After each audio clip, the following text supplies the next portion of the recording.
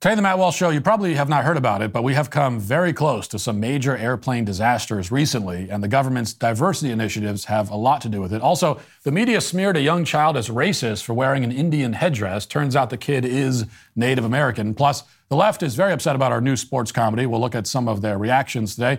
And a new TikTok campaign urges people to dump the water out of their water bottles so that the oceans don't dry up. This is a real concern that some people really have. We'll talk about all that and more today on The Matt Walsh Show.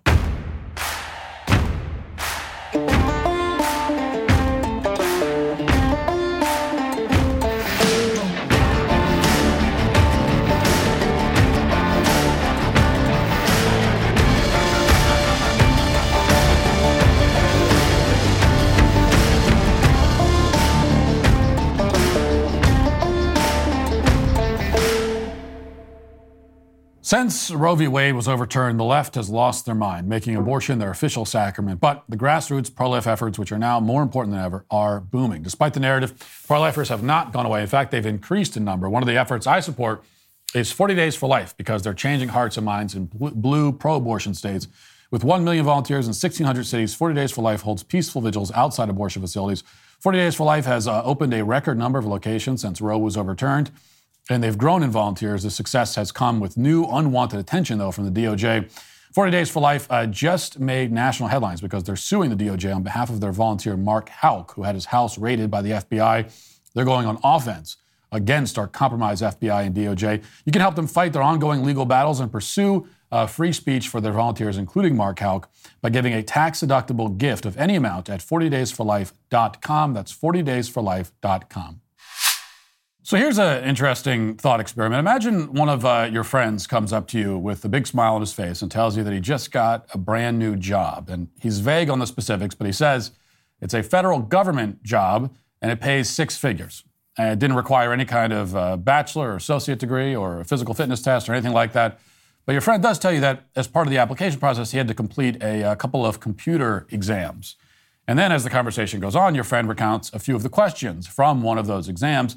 He tells you the questions went something like this, quote, would more classmates remember you as humble or dominant? What age did you first start making money? How many high school sports did you participate in? Now, at this point, you're thinking to yourself, well, that's a little bit odd. What kind of job would ask questions like this? This all sounds kind of dumb and unserious. So your friend reassures you that he had to complete a second test as well. And the second test asked slightly more challenging questions like, what's the difference between the numbers 8 and 6? And if you answered 2, then congratulations, you could also pass this test and get this job. Now, at this point, if you had to guess what job your friend just landed, what guess would you make? Based on all the information provided and knowing this is a government job, what would you think? Well, you'd probably make some obvious assumptions right away. You'd think at a minimum that whatever job your friend is gunning for in the federal government, it can't be that important. And indeed, there are a lot of very unimportant jobs in the federal government, jobs that were made for incompetent and unimpressive people. I mean, the government kind of exists to provide jobs for those sorts of people. So you might think, well, maybe it's one of those jobs. Maybe your friend got a gig in the Department of Education, for example, or the IRS. That would make sense.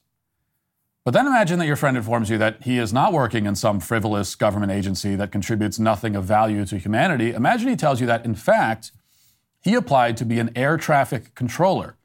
And after just a few months of training, very soon, he's probably going to be directing planes with hundreds of people on board. Now, this may be a hypothetical thought experiment, but it is very much grounded in reality. I didn't make up any of the test questions I mentioned earlier. They're all based on real air traffic control exams or practice exams. Now, 10 years ago, this little hypothetical scenario would have been unthinkable. But everything changed very quickly in 2013 when the Obama administration embarked on a plan to diversify the ranks of air traffic controllers. Obama's FAA chief at the time announced that he intended to transform the agency, which includes air traffic control, into a, quote, more diverse workplace. As part of that plan, air traffic controllers no longer needed to take a more demanding cognitive assessment before being hired. Instead, all they needed was a high school diploma and the ability to speak English and apparently to do very basic math that like a third grader could do. All the tests were dumbed down to the point of being absurd and pointless. Now, the result over the past decade has been exactly what you would expect, even if you haven't heard about this. The number of air traffic controllers who are not white men has significantly increased, while the number of white men has decreased. That was the whole idea, according to the FAA. This is what they tell us. Coincidentally, so have the number of near collisions involving commercial airlines. Those have increased significantly. According to a database maintained by NASA, which relies on data self-reported by pilots, the number of near misses has more than doubled over the past 10 years. In just the past year, there have been more than 300 near misses involving commercial airlines, averaging more than 5 per week. And just to emphasize that point again, they diversify the FAA, and near misses immediately doubled. Now, correlation does not prove causation, but it can point towards it. And in this case, there is a giant glowing sign pointing in that direction. Of course, only a handful of these incidents receive any major media attention, so it's easy to underestimate the scale of the problem. No matter what social media platforms you frequent, you don't really hear about a lot of this. And that's why, in a moment, I'm going to go through some of the near misses that have gotten very little coverage. But I'll start with an incident that did get some attention from the national news media because it helps put the broader problem into some context. So this incident happened in July when air traffic controllers put 2 aircraft, an Allegiant air passenger plane and a Gulfstream jet, on a collision course shortly after the Allegiant plane had taken off from Fort Lauderdale Hollywood International Airport. And here's how that all played out. Watch. The FAA and NTSB are investigating a very close call in the skies over South Florida. An Allegiant Airlines plane and a private jet forced to take evasive action to avoid a collision at 23,000 feet. Here's Tom Costello. Allegiant Air 485 had just taken off from Fort Lauderdale, headed for Lexington, Kentucky when it happened. The pilot forced to make a sudden extreme climb, 600 feet in seconds, to avoid another plane, throwing flight attendants to the floor and terrifying passengers, including Jerica Thacker and her family, flying to Kentucky after a Caribbean cruise. It was honestly the scariest thing I've ever been through. It felt like when you go on the top of a roller coaster and you go straight down from the highest point. The FAA says it happened when controllers put the Allegiant flight and a Gulfstream business jet on intersecting routes both at 23,000 feet. Climb. That's when both planes' collision avoidance warnings, known as TCAS, activated, ordering the Allegiant pilot to immediately climb and the Gulfstream pilot to descend. If not for TCAS, these airplanes would have gotten very, very, very close or have potentially collided. Now, the report goes on to mention that the pilot's last-minute evasive maneuver was so extreme that it sent one flight attendant to the hospital. That's how close these things got. And if there's anything reassuring in that clip, something that might make you feel a little better if you, like me, plan on boarding a plane in the near future, it's that the automated software called TCAS saved the day. This is a system that relies on transponders that are installed on all domestic aircraft. And as you heard, it's capable of sounding an alarm in the cockpit and directing planes away from one another if there's a risk of an imminent collision. It's a fail-safe for when air traffic controllers mess up and command planes to fly into one another. But TCAS isn't perfect. It certainly doesn't prevent all mid-air collisions. In 2002, 2 passenger jets collided over Germany because one pilot followed TCAS while another listened to the air traffic controller, who incidentally was later murdered by a family member of one of the passengers. That's a whole story. In fact, just this year, TCAS failed to prevent a mid-air collision at an international airport in this country, Houston Hobby. And fortunately and miraculously, nobody died as a result of that collision, but it was very close to being disastrous, as you can imagine. And that incident illustrates the obvious, which is that a fail-safe is just that. It's a fail-safe. It's not capable of solving all potential problems. It's not capable of solving all mid-air collisions, nor is it designed to. Especially when planes are close to the ground and covering a lot of ground very quickly in close proximity to one another, things can happen too quickly for the system to respond. And those are the kinds of incidents that are happening more and more often, I'm afraid to report. A month ago at Portland International Airport, for example, an Alaska Airlines jet turned directly into the path of a departing SkyWest airliner. Air traffic controllers didn't notice this until the planes were right on top of each other. And in that case, the Alaska plane was trying to land, but it had to execute a go-around because of high winds. And around the same time, the air traffic controller was telling a departing SkyWest plane to turn right. But for some reason, the Alaska pilot responds to that command, and he turns right into the path of the SkyWest plane. The controller completely misses this until pretty much the last possible moment. Radar data shows that the planes came within 250 feet vertically and less than 2,000 feet horizontally, which is very, very close in plane terms. An even closer near miss took place in August at San Diego International Airport.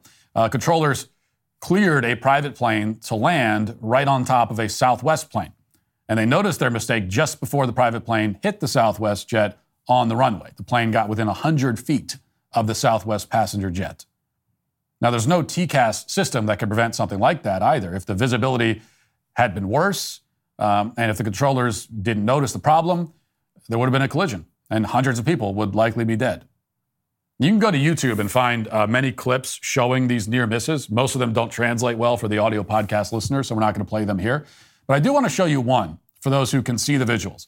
And this may be the most one of the most shocking recent examples. It's from JFK Airport in New York City earlier this month, which is one of the busiest airports in the world.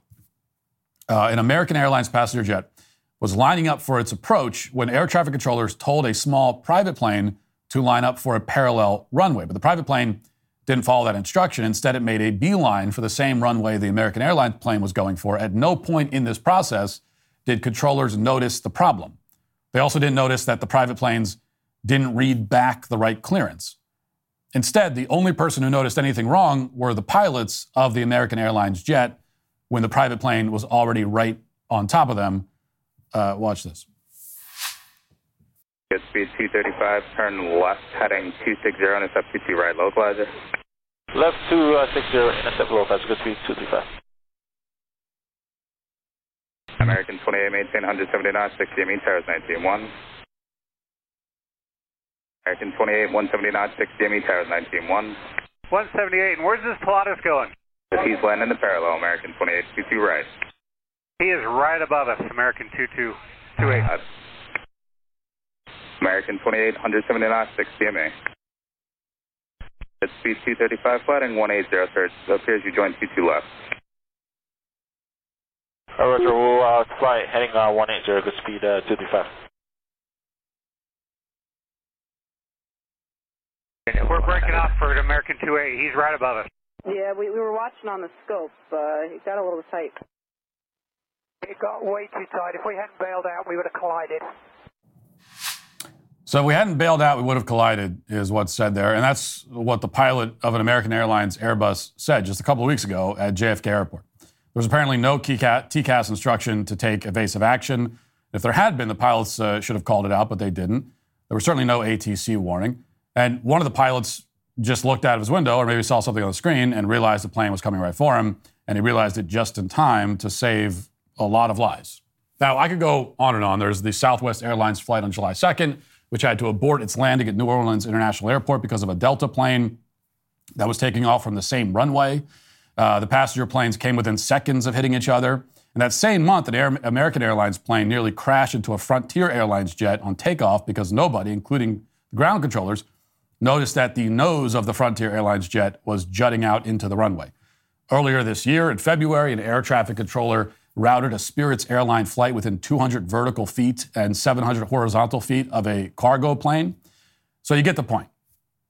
Now, it's true that we can't blame this dramatic rise of near misses solely on diversity and equity efforts. Single variable explanations are rarely sufficient, especially when you have a complex issue like this. For one thing, when Ronald Reagan fired more than 10,000 air traffic controllers who went on strike back in the 80s in violation of federal law, a bunch of new controllers needed to be hired. And many of those controllers recently hit retirement age all at the same time, which creates a staffing crunch. And that's also part of the issue. But that staffing crunch was foreseeable. It's been obvious that it would happen since Reagan fired the controllers more than 4 decades ago. The problem is that instead of providing incentives for competent people to become air traffic controllers, say by raising the salary, providing more training, offering better hours, those sorts of things, the government chose to do what it always does. It drastically lowered the standards in the name of equity. And the Biden administration is still proud of this. Right now, on the FAA's website, you'll find this line, quote, "The mission of the FAA involves securing the skies of a diverse nation. It only makes sense that the workforce responsible for that mission reflects the nation that it serves. Well, actually, no, that doesn't make sense. The job of the FAA and air traffic control is preventing catastrophic accidents where a lot of people die. Doesn't matter what the workforce looks like. Everybody knows this because deep down, everybody knows that diversity doesn't actually matter. Everybody knows that. And that's why no passenger on a plane has ever cared in the slightest about the racial makeup of the guys in the cockpit or the ones on the ground directing the plane. Just like nobody's ever cared about the diversity of fire departments when they're trapped in a burning building. Nobody's ever cared about diversity among brain surgeons when they have a tumor that needs to be removed. When it comes down to it, when it really matters, diversity doesn't matter. And we all know it. But unfortunately, that's what the FAA has been focused on lately. Just a year ago, the FAA launched yet another initiative to diversify the ranks of air traffic controllers, meaning to hire people based on qualities other than competence. The FAA calls this the BATC campaign. The agency says in a press release that, quote, building on last year's successful campaign to receive more applications from women and other underrepresented groups, the FAA will again work with diverse organizations, host Instagram live conversations, and work with social media influencers. So that's what the FAA is working on right now as we have this catastrophic rise in near misses at airports and in the skies. They're working on getting more women and underrepresented groups by partnering with Instagram influencers. So they want to get people, into the tower as air traffic control. They want to get the sorts of people who are listening to Instagram influencers. So this is a disaster waiting to happen. That much is clear. What's not clear is whether we'll be getting a workforce that's capable of preventing two jetliners full of passengers from colliding with one another while they're each going in excess of 500 miles an hour. And that is alarming, to say the least, because every single week we're discovering that the existing crop of air traffic controllers is barely capable of doing that. Now keep in mind, this is all happening even as airlines also begin their own quest to add more equity to their ranks. It was only a couple of years ago that United Airlines pledged to diversify its pilots, and many other airlines have followed suit. So very soon, we will have diverse air traffic controllers directing diverse airline pilots who have all been hired for reasons other than their skill and competence, while thousands of lives hang in the balance. And inevitably, many are lost in the process because that's where this will go. Now, you often hear aviation experts say that nothing ever gets fixed until a lot of people die, which is not a thought that will help cure your anxiety about flying, but it's true, it's what they say, and it's been true throughout the history of aviation. Planes didn't have wind shear detectors until commercial airliners started crashing in bad weather, just shy of the runway. TCAS wasn't mandatory until there were a lot of mid-air collisions. Pilots didn't have to de-ice until an Air Florida plane nosedived into the Potomac after sitting for too long on the tarmac on a snowy day. What this means is that if history is any guide, soon enough, we may finally start to get some solutions to the air traffic control debacle we're seeing right now all over the country, from Portland to San Diego to New Orleans to New York, to pretty much every other major metropolitan area in the country. And that's because, as problematic as it may be for the Biden administration's equity agenda, we're closer than we've been in more than a decade to a disaster of truly historic proportions. Like, it is going to happen, and probably soon. And when it does, a lot of people will die. And then, and only then, when it's too late, will anything be done about the problem. Now let's get to our 5 headlines.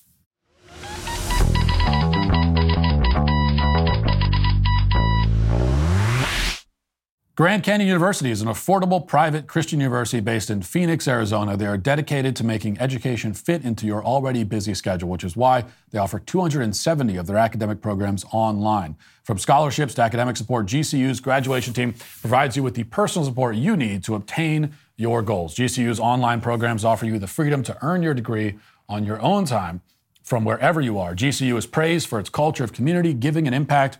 They integrate the free market system and a welcoming Christian worldview into all their academic programs. Achieve your goals with a personalized plan and a supportive team behind you. Find your purpose at Grand Canyon University. Private, Christian, affordable. Visit gcu.edu. That's gcu.edu.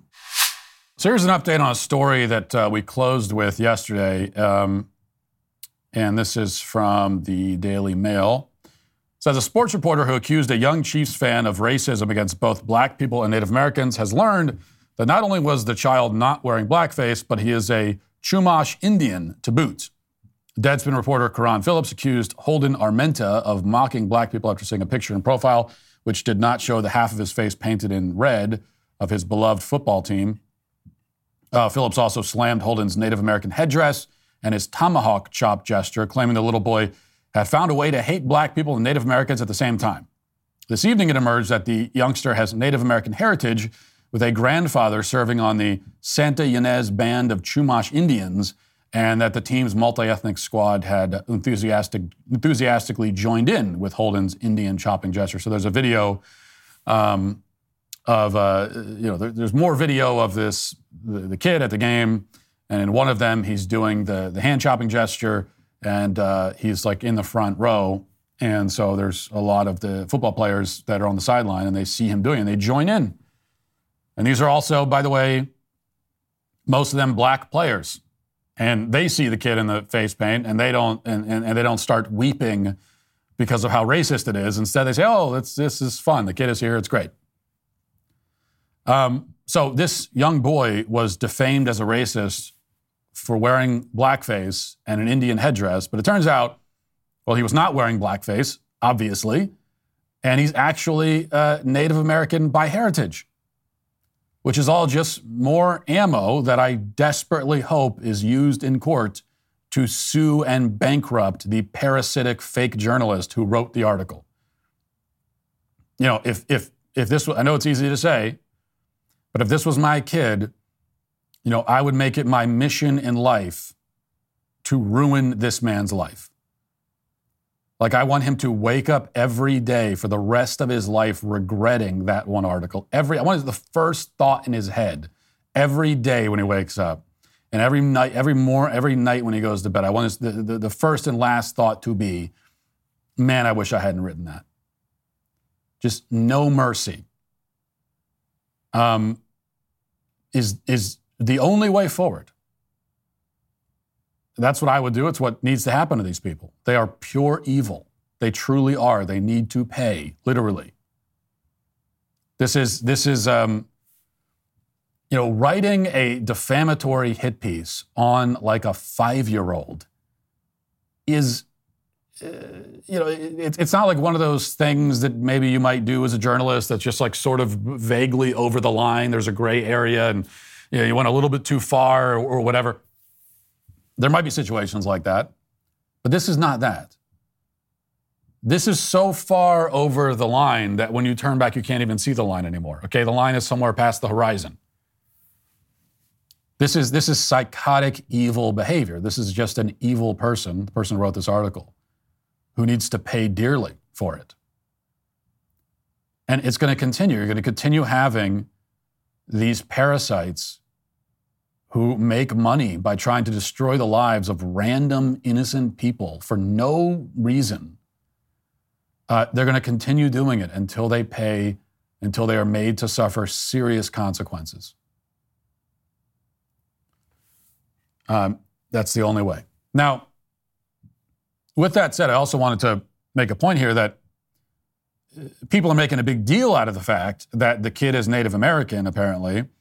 But, and yeah, like I said, that in the defamation lawsuit, which I certainly hope is filed, that I think fact will be salient. But it doesn't actually matter.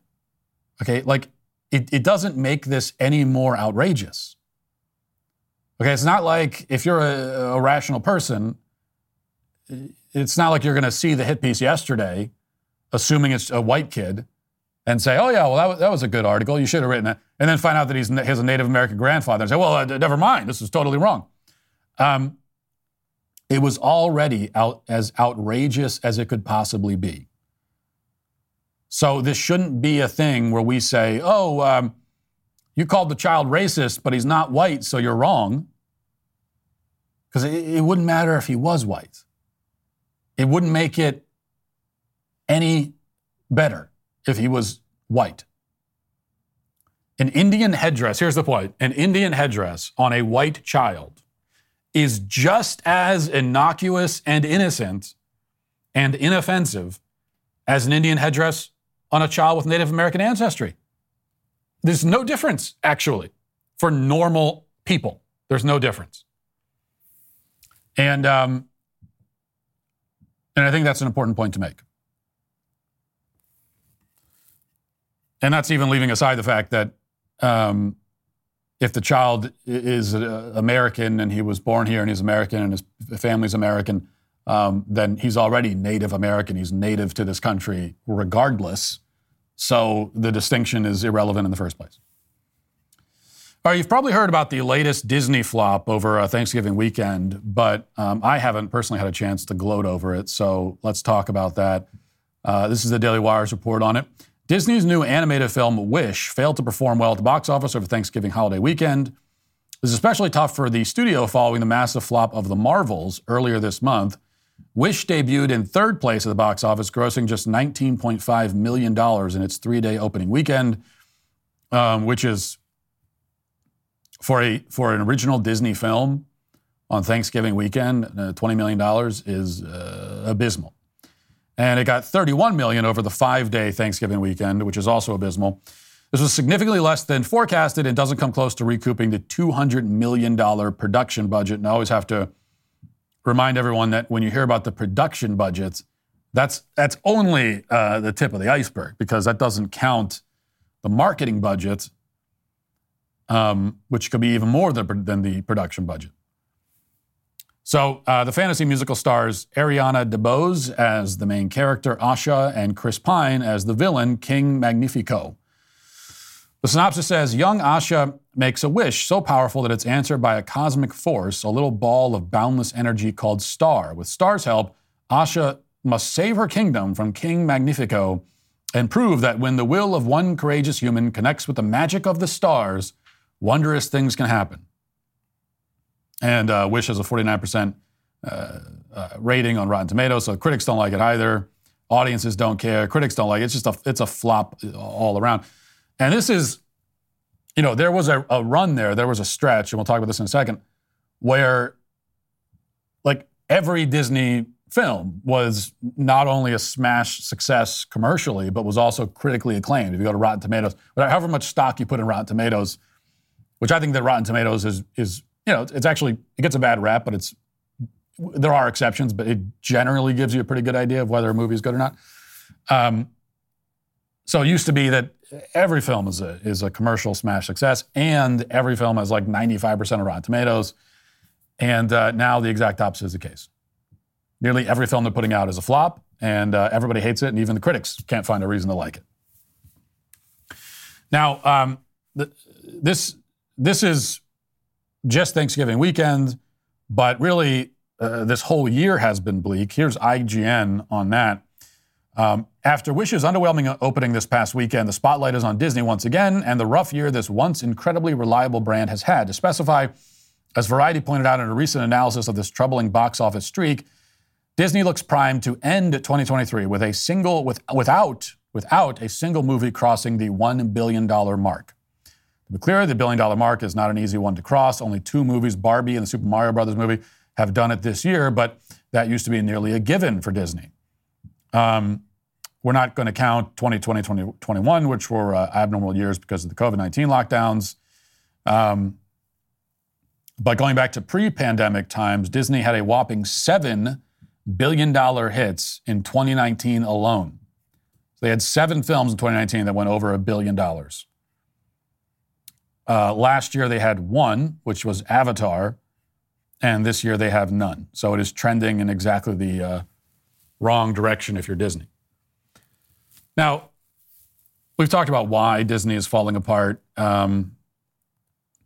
Partly it's a total lack of originality. That's some of this. Like, these movies just aren't very good. They're not original. They're not innovative. They're not interesting. It's the same thing over and over again. It turns out that these franchises, you can only go back to the well. Like, eventually the well does dry up. Now, this Wish film is not a franchise film. This is actually their attempt at something like an original film, but it's bad. And nobody cares. Nobody wants to see it. But then the second thing is also, and Disney has recently acknowledged this, in fact, that their foray into the culture war has been a total disaster for them. So that's the other thing that we should acknowledge here, and that you're not going to see this. Certainly, you're not going to see any mainstream media report that acknowledges this, but it's true that Disney, we can put them in the Bud Light category. It's a big part of the story here. That their failure is at least partially in large part, I think, a success of conservatives in the culture war. Disney decided to go to war against conservatives in a very direct and kind of deliberate and explicit way. And they lost. They lost the war. And now they have at least a year of flops to show for it. So again, you're not going to find any media report that acknowledges that. You're not going to say that will not happen. But it's the truth. The truth is that we pulled a Bud Light on Disney too. So when you look at the success of conservative boycott efforts, and even boycott isn't, I don't even think that's quite the right term exactly. It's not exactly a boycott. It's kind of a branding effort. Okay, you have these companies that are trying to brand us a certain way as conservatives. Certainly that's what Disney's doing. And we have turned around and branded them. So it's not so much boycott as branding. We successfully branded Bud Light, a far-left, crazy, woke company, and it destroyed them. And we have branded Disney the same. And it's killing them too. So these are major successes for conservatives in the culture war. These are the kinds of successes that seemed impossible for years, and that even now you have conservatives. This is not possible. You can't make a dent in a company like Disney. Oh, yes, you can, because we did. This is not all happenstance. This is deliberate. And even in spite of that, this is what makes it so remarkable, is that there's probably nothing Bud Light can do. Bud Light is screwed forever. There's just nothing they can do. Disney, they could come back from this. Like, all they have to do is say, look, we're bound out of the culture where we want nothing to do with it anymore. But then also start making films that people want to see. Just take the wokeness and the political correctness out of the films entirely. This Wish film, from what I understand, it's at least by recent Disney standards, it's not like overly woke. But it still is, because of course you've got the white male who's the villain, and then you've got the protagonist has to be this young brown girl, and she wants to grant everybody's wishes, and the greedy, horrible white man does. So it's like they can't pull back from that. If they just pulled back from that and started telling good stories, put the wokeness aside, put the political correctness aside, if they just did that, then they could start churning out billion-dollar movies again. But they can't. It's like they can't stop themselves at this point. They're on a train that they can't stop, and now they're paying the price for it, which I think is fantastic. Okay, LGBT Nation has this headline as the left continues to, speaking of movies, continues to react to our film we have coming out that's premiering. Well, we're going to the red carpet premiere tonight, Lady Ballers. It'll be available for everybody else on dailywireplus.com on Friday. Here's the headline from LGBT Nation, or I think it's LGBTQ Nation, doesn't matter. Right-wingers made a comedy movie attacking trans women in sports, and it looks terrible. Matt Walsh wears a wig and a beard in the role of a trans queer woman. I'll return to that in a moment, but here's the article. The far-right and viciously anti-trans Daily Wire has announced its first feature-length comedy film written to mock trans women and girls who are fighting for the right to participate in sports as their gender.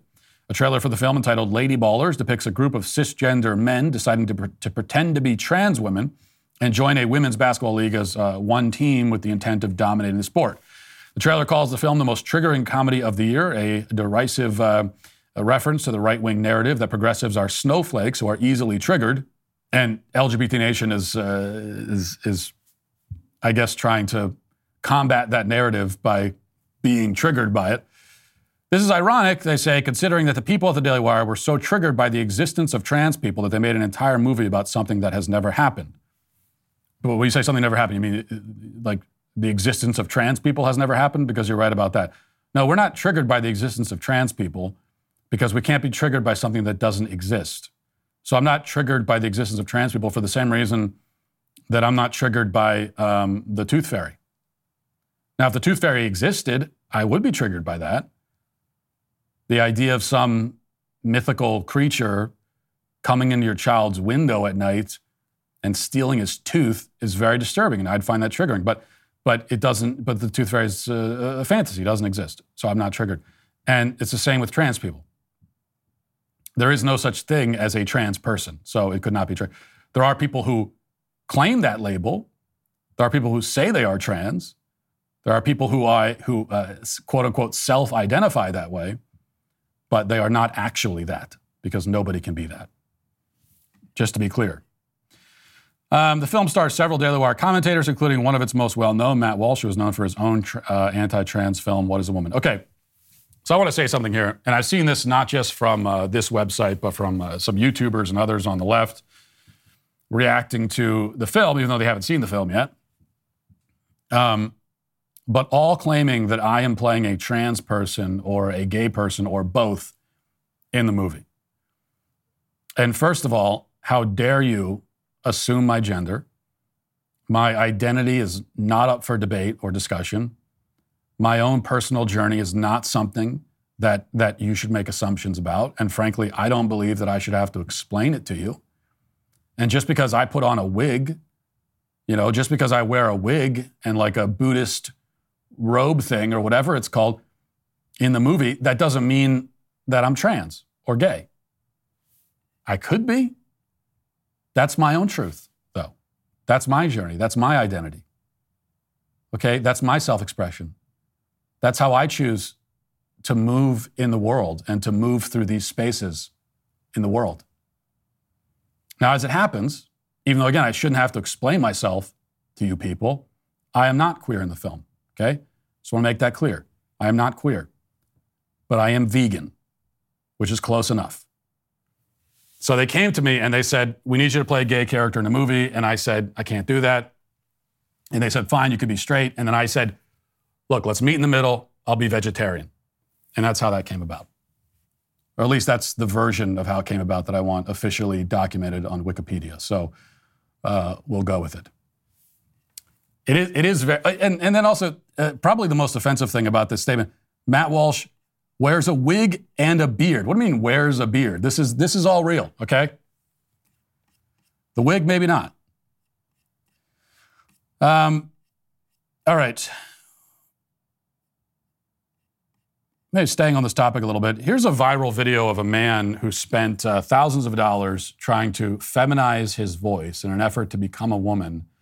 And it's an interesting video. Let's watch. All right, everyone, this is it. So glamorous, right?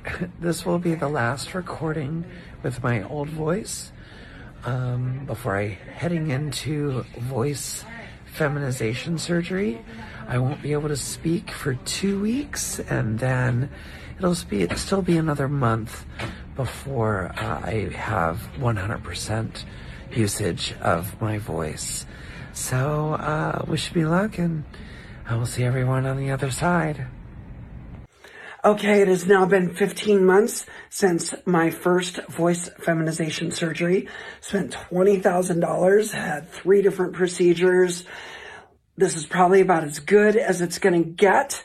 So let's do a little before and after, but we are not going to do the Tired Rainbow passage. Instead, we are going to do lyrics from a late 80s UK band called Pop Will Eat Itself. Here goes, before and after. 1, 2, check, high tech in stereo, quad row, Any way you go but loose. 1001 uses. We got the juice, the bruise, the fuses. The volume in this room is much too groomed. We need a big bad boom. Noise KO. Disco Inferno. Hey ho, yo, let's go. Let's rock the show. Blow the speakers, see them glow. So now you know. It's not what you do, but the way that you do it. The speakers you blew, but the way that you blew it. PWEI, always knew it. We'll teach all this in a song. It won't take long, did it? We're through with it, hit it. Wow. All of that money and effort to end up looking and sounding like Satan in The Passion of the Christ. Or maybe like Kathy Griffin. So, which there's very little daylight between those two characters. At best, and I'm being very generous here, maybe he sounds a little bit like my overweight female bus driver when I was in middle school who smoked like 3 packs a day and had been since the Carter administration. So at best, maybe he's achieved that. I don't think he's even made it that far, though. And it kind of demonstrates the point that I always make, which is that, you know, if you're a man, we talk about men appropriating femininity, but they can't really do it. Like they can never truly appropriate and inhabit or even convincingly portray femininity. You will never really be feminine if you're a man, but you can reject your masculinity. You can't reject your manhood. You'll always be a man, but you can be non-masculine. Like you listen to that guy and you look at him. He certainly doesn't look and sound masculine. Nobody would say that that's a masculine sound or a masculine look. He's still a man. He's definitely not a woman, but and he doesn't pass for a woman. But he also doesn't exactly look or sound like a man. So he is stuck in limbo, and that's where all of these people end up. They end up in limbo. So, you know, kind of a visual metaphor. It's like imagine you have a great canyon, and on one side you have men, and on the other side you have women. Well, there's no way that you can jump across from the two sides are too far apart. There's no bridge connecting them. You cannot make it from one side to the other. What you can do, though, is just like hurl yourself down into the cavernous abyss, and you'll still be on that side, but you'll end up as some kind of like mangled distortion of what you were before, which is where these people end up. So you got a lot of people who were on both sides who are now kind of lingering in that abyss, and they're never going to make it over to the side they want to be on. They'll never make it back up to the side they should be on. And so instead they are forever stuck in this kind of abyss, this kind of no man's land. Or in his case, no woman's land, because he's not a woman. And it's ultimately quite sad. It's also absurd, and with absurd things, you can't help but laugh at them. So these are both appropriate responses. Let's get to Was Walsh Wrong?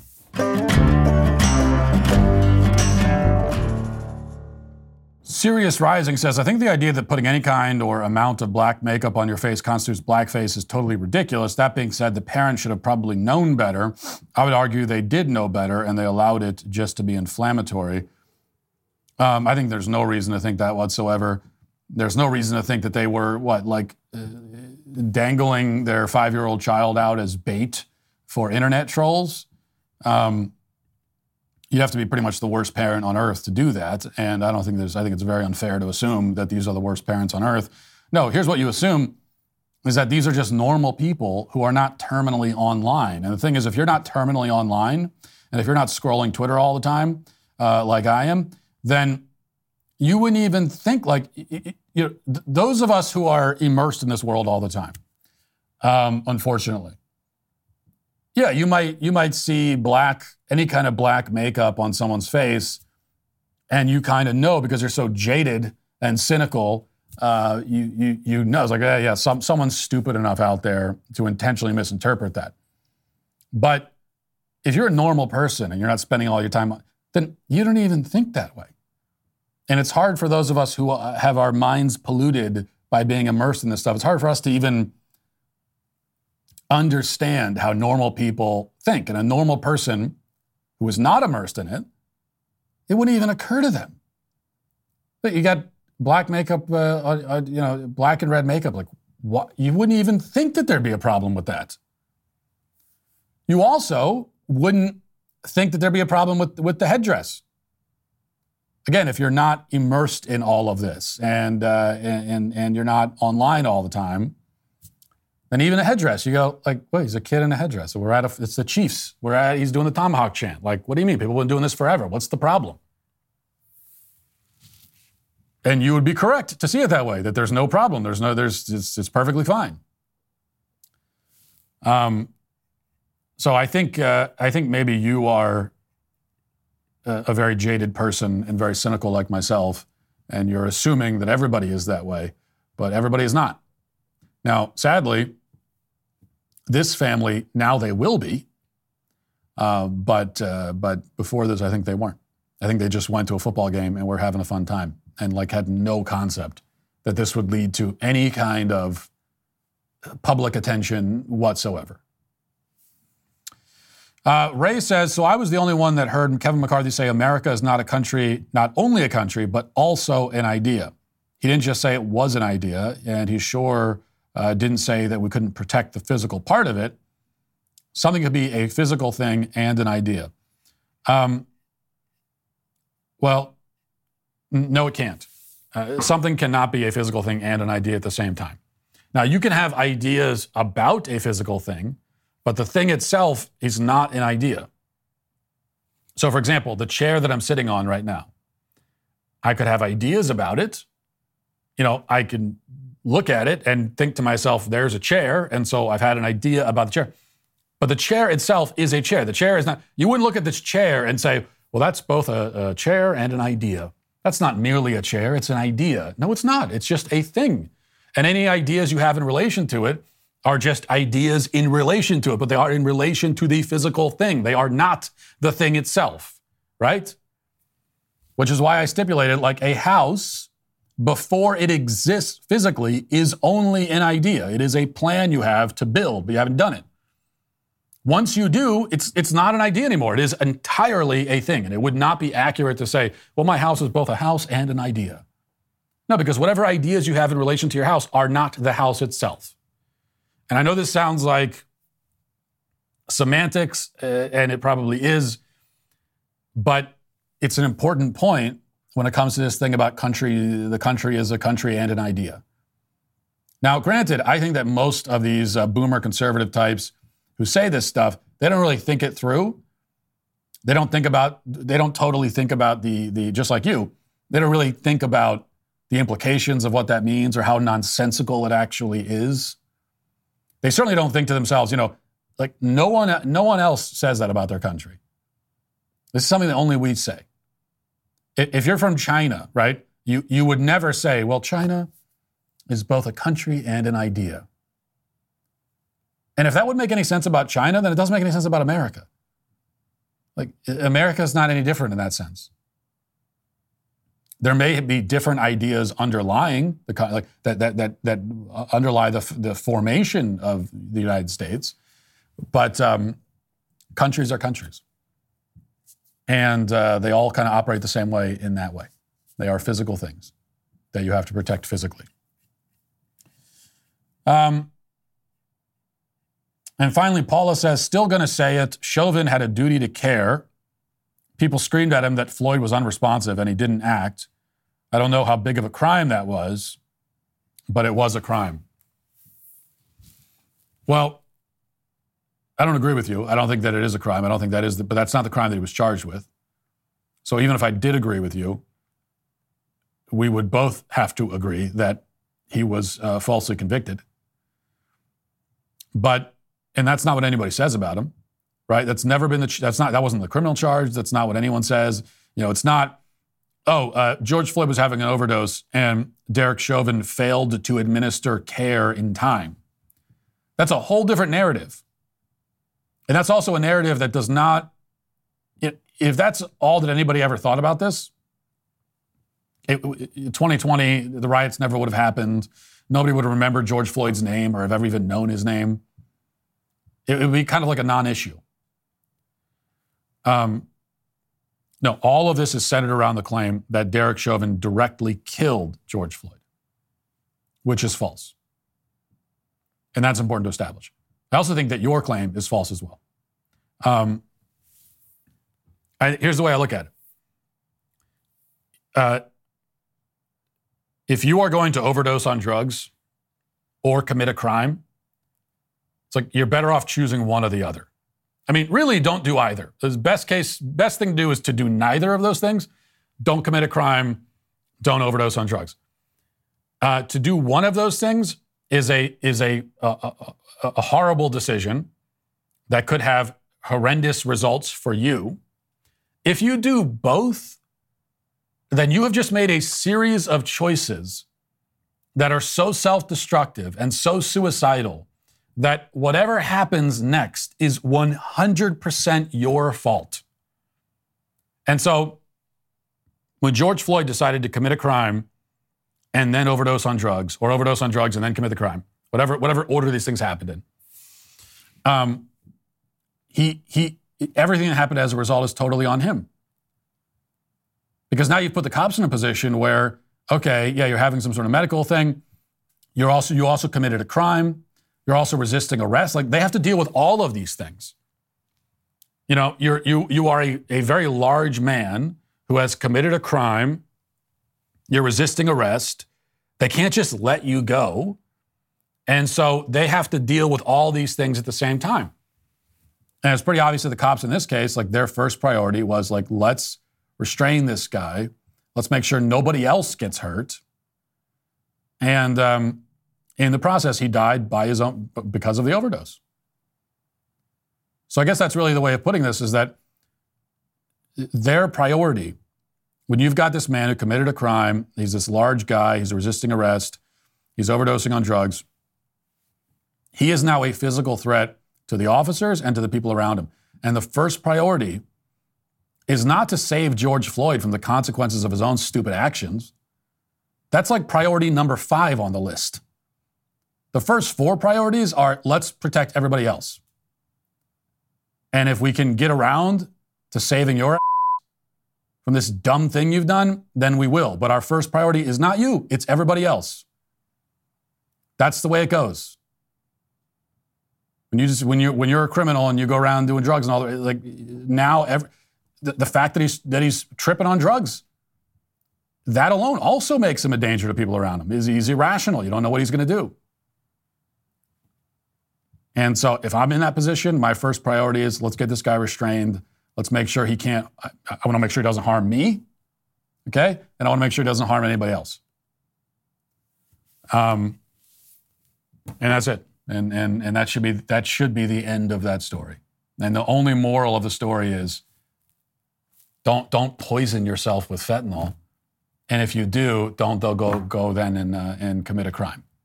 Like, go call an ambulance instead. Remember when we were allowed to laugh at things that were absurd instead of having to say that they aren't absurd at all, and in fact that they're very good and you're a very bad person for thinking otherwise? Well, back when Hollywood could make comedy films like Dodgeball or Wedding Crashers or Tropic Thunder without having to toe some politically correct line, the Daily Wire is tired of this situation, tired of not laughing. And this Friday, we're dropping the most triggering movie of the decade so far. It's a sports comedy about the funniest thing to ever happen in sports: grown men who cannot beat other grown men calling themselves women, and then absolutely dominating girls who spent their entire lives training to be the best. Every studio in Hollywood should be racing to make this movie. They aren't, they won't, they can't, and so we are. Their worldview simply will not allow them to say what virtually every American knows to be true, that men are on average faster and stronger than women, that the entire reason we created women's sports was to keep men out, and that men cannot become women, no matter what some clown with a PhD in gender studies says about it. It's just not possible. You're allowed to believe those things, and you're allowed to laugh at people who don't believe them. And now you can. Here's a look at the official trailer for Lady Ballers. Here it is. In a world where women's sports is being transformed, the Daily Wire calls foul with the most triggering comedy of the year.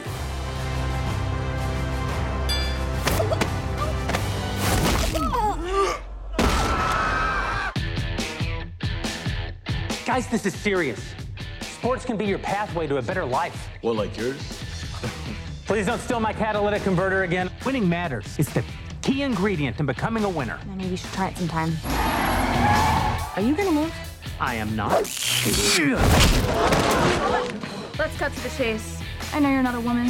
Hey, you don't know how he identifies. If you can beat them, What do you know about the U.S. Opens for the Global Games? You want us to compete as women. $5,000 prizes. My lover says you were a great coach back in the day. join them. This is the way the world is now. My 8-year-old daughter told me all about it. So a guy can become a girl with no physical changes at all. Oh, that's called gender fluid. So I can be a woman on the court and a man in the bedroom. I can't believe it. Nice! You mean when you're sleeping? Yes. Coach? Alex, we could play basketball. We'd have to get the whole team back together. It's time We're in. I'm in. I'm in. to play Lady Ballers. Man up. like a girl. That's right. I'm with her. Believe in my truth. This is my truth. From heroes Day one of being a girl athlete. I love being a girl. to sheroes. We could dominate every woman's sport.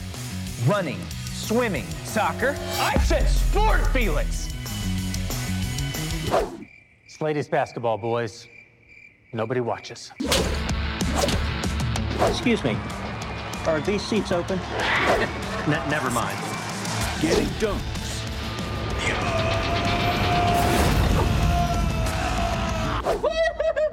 And tucking trunks. No, she didn't.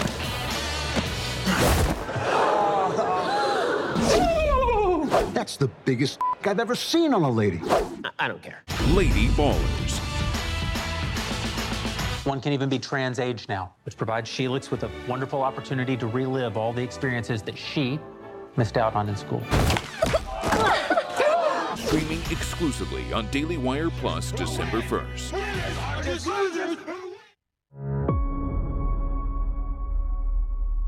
But you can only watch Lady Ballers with a Daily Wire Plus membership. Don't have a Daily Wire Plus subscription yet? Well, join the Daily Wire Plus team and get $50 off your new membership right now. Go to dailywire.com/subscribe to sign up for exclusive access. Don't miss the Lady Ballers live premiere event on Daily Wire Plus on Friday at 8 p.m. Eastern.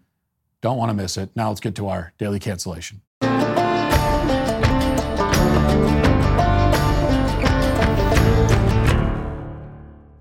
You know, the holidays are here, and while you're out shopping for your kids, family, and friends, don't forget to shop for your pets, too. I know I never do. Give your dog the gift of a healthier and happier life with Rough Greens. Naturopathic Dr. Dennis Black, the founder of Rough Greens, is focused on improving the health of every dog in America. Before I started feeding my dog Rough Greens, I had no idea that dog food is dead food. It contains very little nutritional value.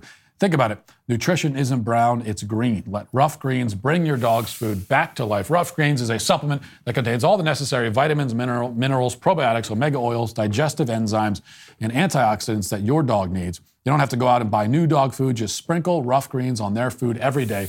Dog owners everywhere are raving about Rough Greens. It supports healthy joints, improves bad breath, boosts energy levels, and so much more. We are what we eat, and that goes for our dogs too.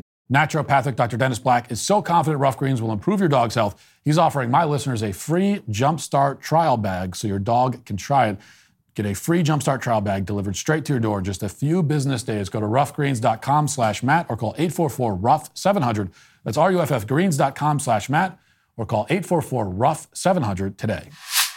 You know, in the modern age, people tend to be very socially conscious. We live in a culture filled with extremely selfless and empathetic individuals who are always looking to get involved in worthwhile social causes.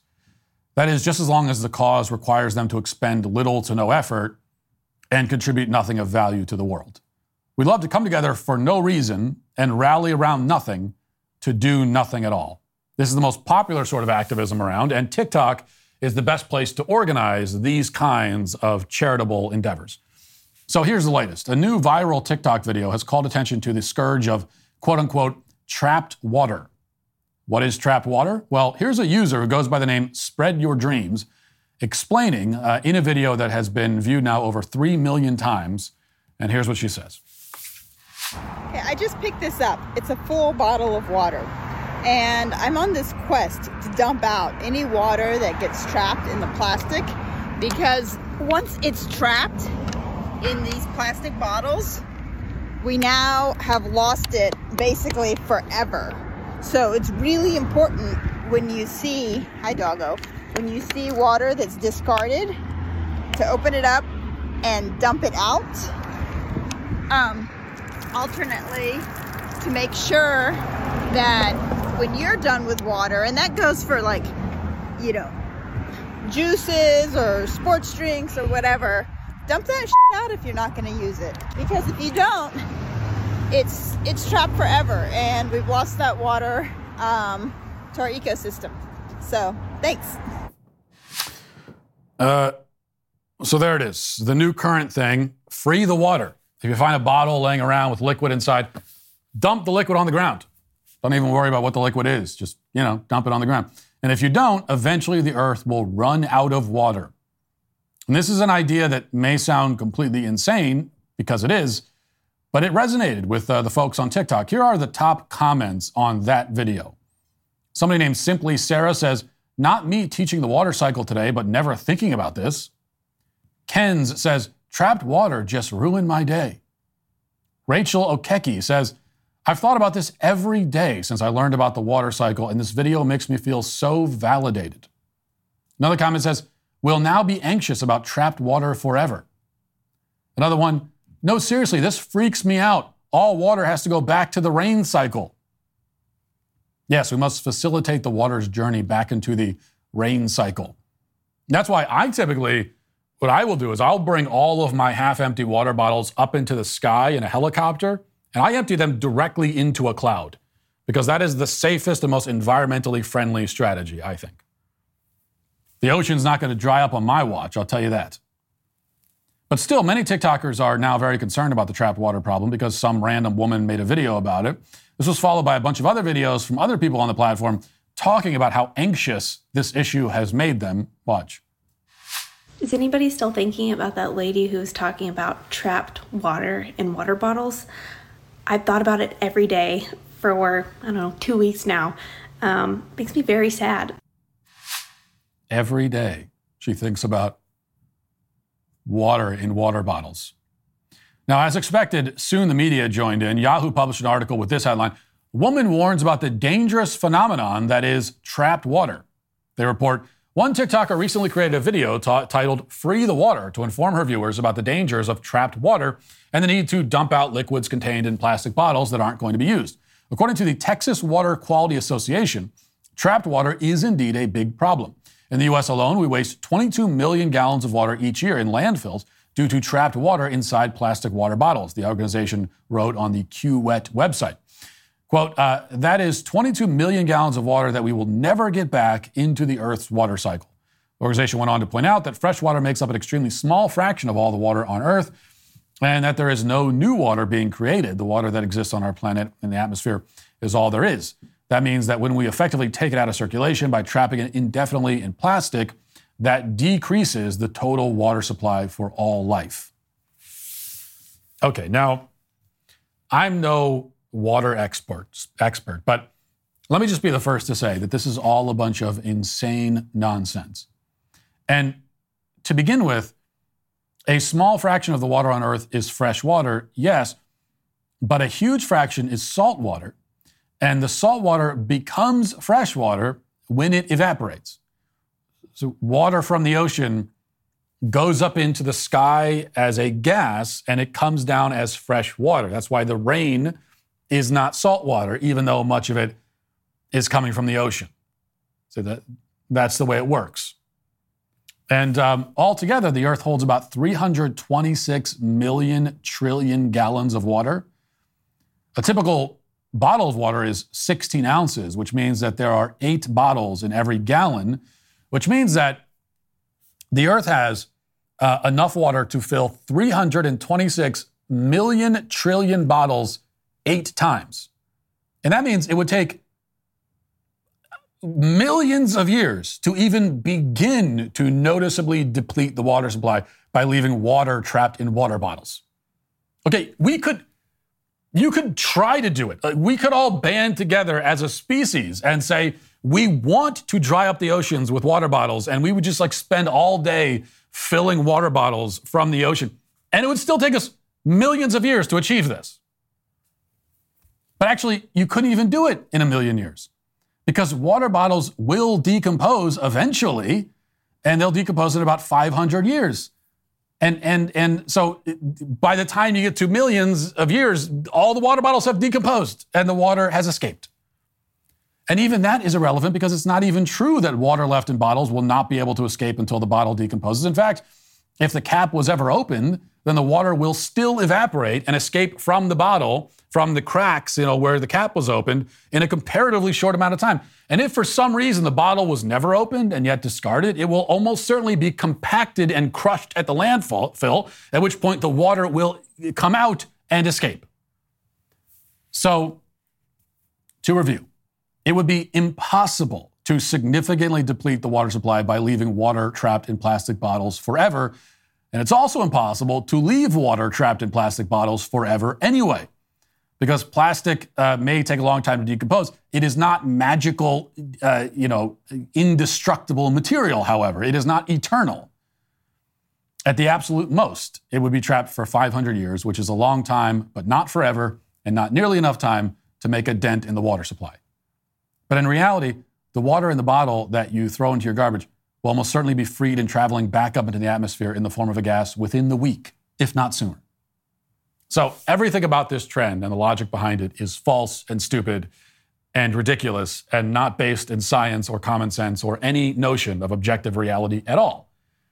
But it gives people a new thing to pretend to worry about for a few days, and it gives them a very easy way to pretend that they're making a difference in the world. Just dump out your Gatorade, and suddenly you're saving 8 billion people from dying of thirst. It doesn't make sense, but if you're very stupid, it might make you feel good about yourself. Which, of course, as we know, is all that matters. At least in the minds of the trapped water crusaders, who are all today, we must say, canceled. That'll do it for the show today. Thanks for watching. Thanks for listening. Talk to you tomorrow. Have a great day. Godspeed.